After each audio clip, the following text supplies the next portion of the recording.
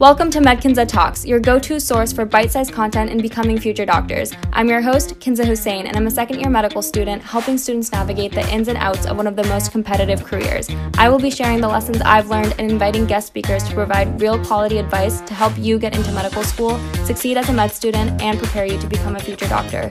Want more free quality advice? Subscribe to my YouTube channel and follow me on Instagram at MedKinza, where I post videos and infographics delivering content to you every week. Now sit back, relax, and learn something new. And don't forget to hit subscribe so you don't miss any of my latest episodes released every week. Hey, welcome. This is episode 9. In this episode, I have the pleasure of interviewing Dr. Crystal Ellis. She has her PhD in genetics, and she teaches in the biology department at MCPHS University in Boston. She was my personal mentor throughout my sophomore to senior years of college. She has helped so many pre-med students like she has helped me. If you would like to learn more about her journey to getting her PhD and beyond, then keep on listening. Hi, Crystal. It's so nice to have you here. Hi, Kinza. It's so nice to hear your voice. Oh, thank you. How are you doing? I'm okay. Doing pretty good. Can't complain.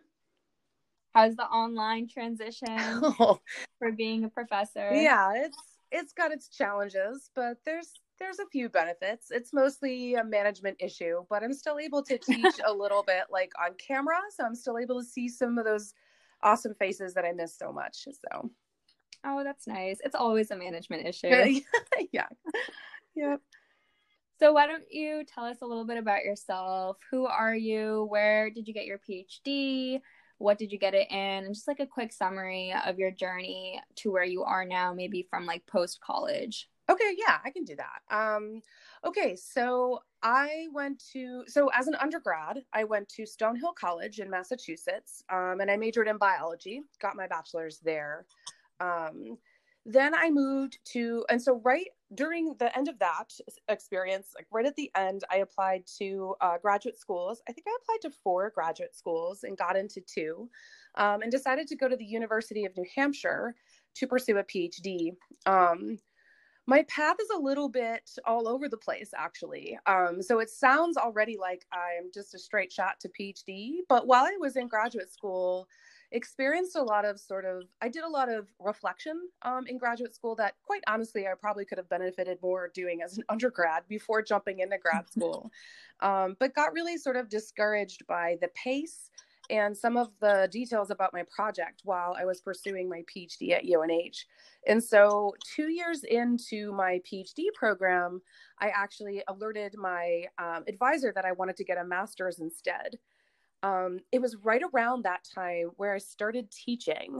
So I started to teach as part of my job as a graduate student. So in sciences, typically when you go to graduate school, if it's a traditional thesis program, you have to go full time and do research and attend classes. And sometimes your principal investigator, so your advisor, can support you with money to help you do your research, but other times money is not so available. And so you have to support yourself and your paycheck through teaching for the university. And so I started getting involved with teaching the lab sections of like biology classes and microbiology classes, but it wasn't until I started teaching the recitations for my genetics classes that I started to get really interested in teaching. And then I found towards the end of that year, when I first started teaching genetics recitation, that not only had my class actually grown, so I started with 15 students and ended the semester with 28. So other students from other recitations started to attend mine because mine were getting the reputation for being helpful. And I also found myself like private tutoring students who had trouble. And so I was spending far more time on that than I was on my own research. And so my advisor approached me and said, "Hey, I'm really glad you found your passion, but you need to get back in the lab if you have any chance of pursuing this passion so that you can graduate." And so it was like in my 3rd year of grad school that I got bit by the teaching bug and then reapplied to the PhD program. And then got my PhD in 2011, I believe it was. So I had to get my master's first and finish that until in order to go on to the PhD program, and then got my PhD. Okay, so that's an amazing journey. It sounds like you discovered a lot more passions, which you are pursuing now, which is great to hear since you are a professor. But what was the main deciding factor that made you realize you wanted to get your PhD? especially because like I know personally when people ask me like what they should do, should they go into nursing, PhD, PA, like it's all within the science field. And a lot of people wonder like how to kind of differentiate the different fields. So what was the one thing that made you basically pick PhD over everything else in STEM? Yeah. So when I was undergrad at Stonehill College, my mentor was Professor Roger Denome. And I actually was pretty directionless as an undergrad and didn't really understand what I wanted to do after I graduated, and honestly didn't give it quite enough thought. And so as the end of my academic career started to approach, I didn't see the writing on the wall. I wasn't as nervous as I really should have been about really having no plan. And it wasn't until my advisor came to me and said, you know, you're pretty good at genetics. You're doing really well in my class. Have you considered graduate school? And I said, no, I don't know what that is. And so he told me a little bit about it. And so I kind of applied blindly to PhD programs in genetics and microbiology, since those were my passions, not really totally knowing what I was going to do with that, which is actually the wrong thing to do. If you're going to apply to a PhD program, it's best you know what you're planning to do with that PhD once you get it. And I honestly didn't, which is why my path is so all over the place at the beginning of graduate school. But it wasn't until, and so I wanted to pursue science because I knew I liked it, but I honestly didn't know what I was going to do with a PhD in that program, which is why I second guessed myself. It wasn't until I began teaching as a graduate student that I really found my passion for that. So what made me decide to go to PhD? Frankly, my advisor said I should. But it wasn't the best piece of it. I mean, honestly, it wasn't the greatest advice because I floundered my first 2 years in graduate school because I didn't understand what my end goal was. And so I, you know, like sort of jumping ahead, but if there's a little bit of advice, if you're trying to figure out what you want to do, you have to kind of explore your options as an undergrad, and maybe take a year off before making that decision to sort of explore what's out there. Because and a lot of people look down on that year off, and I see that a lot right now where a lot of people, even myself, I really look down on the whole gap year, and I was like, no, like that's not something I can do. It's just not an option. And I think a lot of people go into it with that mindset, but it is really, you know, advantageous to you if you just take it off. I mean, and figure out what you want. I mean, I would have found my passion without all of that added pressure of you're already in a PhD program, make it work. So I would have found that passion before being under that pressure. And honestly, I would have finished my degree faster had I had more direction when I started the program. So, yeah. So how long does it take to do your PhD, and how long did it take you? So if you apply to a PhD program and you start your graduate school experience in a PhD program, that will typically take about 4 to 5 years to complete. If you start a master's program, that typically takes about 2 to 3 years to complete. So because I had to do both, because I asked if I could get a master's and then changed my mind a second time, and they were like, nice try. You need to get your master's first before you're allowed to get into the PhD program. So the combined total of me getting my master's and my PhD took 7 years total. So it took about 3 and 4. So 3 years for my master's, 4 years for my PhD. That makes sense. So if you already know what you want, you can just do the combined master's or like grad school plus PhD in 4 to 5 years. Yeah. So if you just apply and get in as a PhD student from the beginning, then it takes about 4 to 5 years. Yeah. But if you get your master's first and then your PhD, you're looking at, 7 to 8 years total. Oh, gotcha. I didn't know that. So to become a professor now, like if I wanted to be a professor, I've only gone to med school. I don't have my PhD in anything in the future. So like, what credentials do you need if you ever want to go back to a college, university, or medical school to teach? That's a great question, actually. So getting into that role is really hard. So there's a lot of people with PhDs that want to teach, but have varying levels of experience actually teaching firsthand. So when I graduated with my PhD, I got a postdoc, which I don't know if your listeners know what a postdoc is, but it's basically... I'm not even sure if I know what that is. So a postdoc is essentially on-the-job training for somebody who already has a PhD. And so you proved your ability to be resourceful, do research, speak about technical information to broad audiences, but you're not really totally equipped to design, like have your own lab and ask your own questions yet. And so you start to do that process as a postdoc, where you are given a little bit more freedom. You're also given a little bit more pay. And so you're given more freedom to explore a few more options in the field that you choose, but still under the guise of somebody else's lab. And so I worked for Dr. Jason Harris and Dr. Regina LaRocque at Mass General Hospital as a postdoc. And so they hired me to help them solve some questions related to innate immune responses to Vibrio cholera, which is a bacteria I currently study. And then so the reason they hired me is because I did a lot of evolution work, and they were interested in breaking into the field of cholera evolution, but didn't really exactly know how to get into it and had all these existing problems that they needed answered too. And so they hired me to help with the existing problems, but also to expand their program looking at evolution of different phenotypes in cholera or different traits of cholera.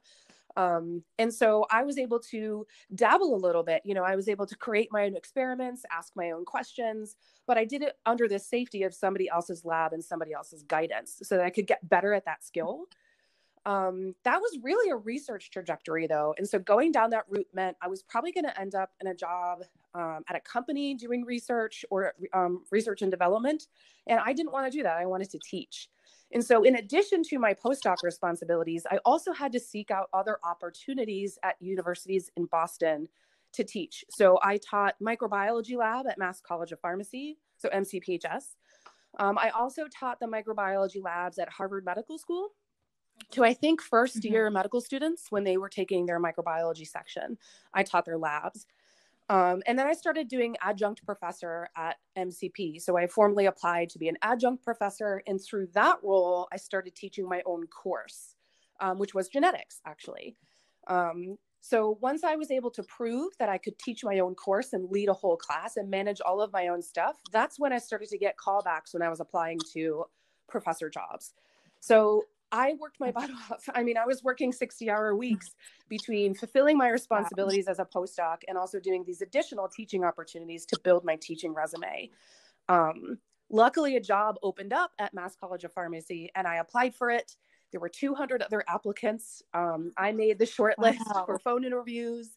And then I was up against 4 other final applicants when I came in and did my interview, which was an 8-hour interview all day long. Yeah. Wow. So becoming a professor is super incredibly competitive. Yeah. Yep. An 8-hour interview. Yeah. If you're curious about that, that was basically, I met with the deans individually. I met with the chairs of the department individually. They asked me a variety of questions. Then I gave a lecture to the whole department. So I had to actually demonstrate my teaching skills to the other faculty. And then they gave me feedback. And then I did a roundtable interview where 10 faculty members volunteered to sit in a room with me. And then each of them got a chance to ask me different questions, very similar actually to a med school interview. And then I think that was it. And so that took about 6 to 8 hours. That time adds up there. Yeah. Wow. So I'm just going to quickly summarize that. So you start with getting your PhD. You were interested in science, research. You got a postdoc position after completing your PhD in a lab at MGH in Boston. And while you were doing that, you still wanted to teach. So you went the lab route. So because you're a postdoc in a lab, you were able to apply for the microbiome labs at Harvard and MCPHS. Yeah, and really when you're an adjunct, the type of teaching opportunities you're given as an adjunct professor or as like a non, like if you don't have a formal faculty position, you're given labs to teach mostly. Yes, that was my way in. Yeah. And I had experience teaching labs at UNH as part of my graduate degree too. So they knew that I knew what I was doing in a lab. They just didn't want to take a risk on me teaching my own class. I was at MCP. Yeah. So that's what your resume looked like. Yep. Okay. That makes sense. So I know you talked a little bit about your mentor in college, but who would you say was your number one mentor for like your personal growth? It could be your academic growth, or it could really just be your personal growth as a person, as a professor. Who would you say that is? That's a tricky one. I had various mentors at different stages of my academic career. I also had some personal mentors, which were mostly family and like cousins of mine that were further advanced in their careers. But I'm the only scientist in my family. So there wasn't really anyone there to help me with the science aspect of things, just more like time management, anxiety management, that kind of stuff. My family was very helpful with that. In terms of my career development, probably the most influential person is Professor Roger Genome from Stonehill College. I kept a lifelong relationship with him, professional relationship with him as I progressed through my graduate career. And so I would occasionally check in with him and say, hey, how are you doing? This is what I'm up to. And he would tell me what he was up to. And so we just kept the conversation going after college. And he would give me some advice about, opportunities to apply for as a postdoc and things. And then when I was a postdoc, I mean, really your mentors are the people you work for in the lab. And so I had a graduate school mentor. He helped me some. I had a postdoc mentor. They helped me some. But really the person who was really there for me most of the way through my academic development and career development was Roger Genome. And it's come full circle now because he's actually currently a dean at Mass College of Pharmacy, where I'm a faculty member. And so now we are colleagues. You guys are inseparable. Like he gives me pretty real advice. He's not one to sugarcoat anything. He sort of tells it like it is. Which can be tough to hear sometimes, but really useful because it helps you grow when you hear, your response to criticism is one of the things that you are sort of, judged on as you move through your academic career. And so if you're constantly responding to criticism, like, well, too bad, that's not what I think, that's what you think, and that's your opinion, then you're not going to grow. So you have to really, hear that criticism, react to it, reflect on it, and then change your behavior moving forward. And so he was probably the most influential in sort of refining that skill for sure. No, that's amazing. And before we move on to the last question I've prepared for you, I do want to just emphasize for our listeners how important it is to have a mentor. I'm sure some of you guys who are listening right now don't have one, and you have to be vulnerable kind of to get one. So I was always very nervous and shy around professors. I didn't know how to approach them. I didn't know really what questions to come to class with because I was the type of person that was like, oh, it's fine. Like I'll ask a friend who understands the material better, or I'll just Google it and YouTube it and I'll get the answer to my question. So I always had a hard time forming those relationships. And I really, to this day, would not be able to say that I have Dr. Ellis as a mentor if I hadn't gone to her office like right after the first day of class. So I really want our listeners to know that they need to make that first step to form these relationships, and they really bring you so far into your career. I got my first really important research position because of my connections with Dr. Ellis and, the networking that I made following even our relationship. So it makes a huge difference. And I would say the reason why I got to medical school was because of this mentor-mentee relationship. So I really just wanted to emphasize that and say thank you even on air to you for all the growth that followed. Yeah, I mean, my absolute pleasure. This is something I care very deeply about, mentorship, because I wouldn't be where I am if it weren't for the various mentors I've had along my career too. Roger was the one that was probably the most influential and the most consistent, but I have had several mentors over the years. And currently in academics, you are assigned a faculty mentor when you first start your job. And so my faculty mentor at the university is Dr. Susan Gorman. And the advice and support I have gotten from her, she's a wonderful person, has been so influential in helping me design my courses, talk to my students, manage my time, get promoted. All of these things I've been successful at because of the advice I'm getting from my faculty mentor. And so I still have a mentor at this time. I have a couple, and I'm getting up there. So it's important to maintain those for sure. And yeah, Kinza, my pleasure being your mentor. Absolutely my pleasure. Thank you. So my last question for you is, I know you've given a lot of great advice, but what is one very specific piece of advice that you would leave our listeners with today? It could be related to medicine, science, your career, or completely unrelated, just some life advice that has made a significant positive contribution to your life. I've got a great one for you, actually. It's advice that's more it's like a life advice kind of thing, but it applies and permeates so many different parts of my life that I come back to it often. And so this is advice that was given to me by one of my previous mentors. And she said to me, and this was about when I was overwhelmed in graduate school and wasn't really sure. It's like, I don't know if I'm going to be able to do all of this.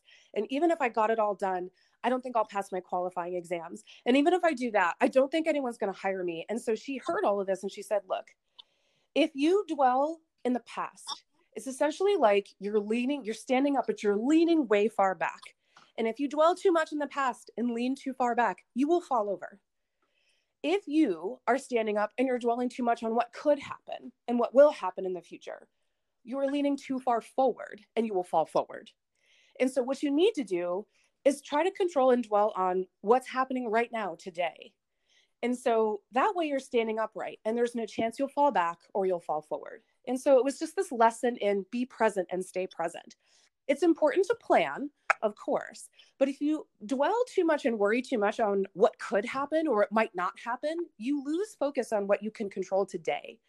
If you dwell too much on what you did wrong in the past, a test that you bombed or an opportunity that you missed, then you're going to miss opportunities and bomb tests that are happening today. And so this kind of advice really helped me in lots of different ways, not just to manage stress and anxiety from everyday life, but also when I'm faced like I am today with a to-do list that is a mile long, I have to find ways to prioritize that. It's like, what if I can't get that whole list done? Well, that's okay. As long as I can get what's like has to be done today, then I'm okay. Then I've succeeded. And then I'll worry about that tomorrow when I wake up tomorrow and have to look at that list again.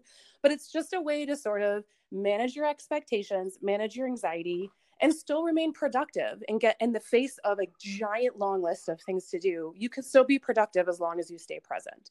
And so that's my advice for lots of different reasons. That's wonderful advice. I've never really heard like a good variation of that even. That's new to me, and I'm sure it's new to a lot of our listeners. So thank you so much for sharing that. That's going to stay with me. I got that piece of advice when I was 22 years old. So. Oh, well, that's great. I'm 23, so it's going to stay with me then. Thank you so much for sharing that. And thank you so much for joining us today, Crystal. I'm sure a lot of people here gained a lot of valuable advice regarding just not only their career path, but just also where they are in their own personal growth. If you guys have enjoyed this podcast, make sure you hit subscribe so you don't miss any new episodes released every Monday, Wednesday, and Friday. Also, if you've learned one little thing from the show, I would really appreciate it if you could leave a rating and review. It means a lot to me, and I read them all. See you in the next one.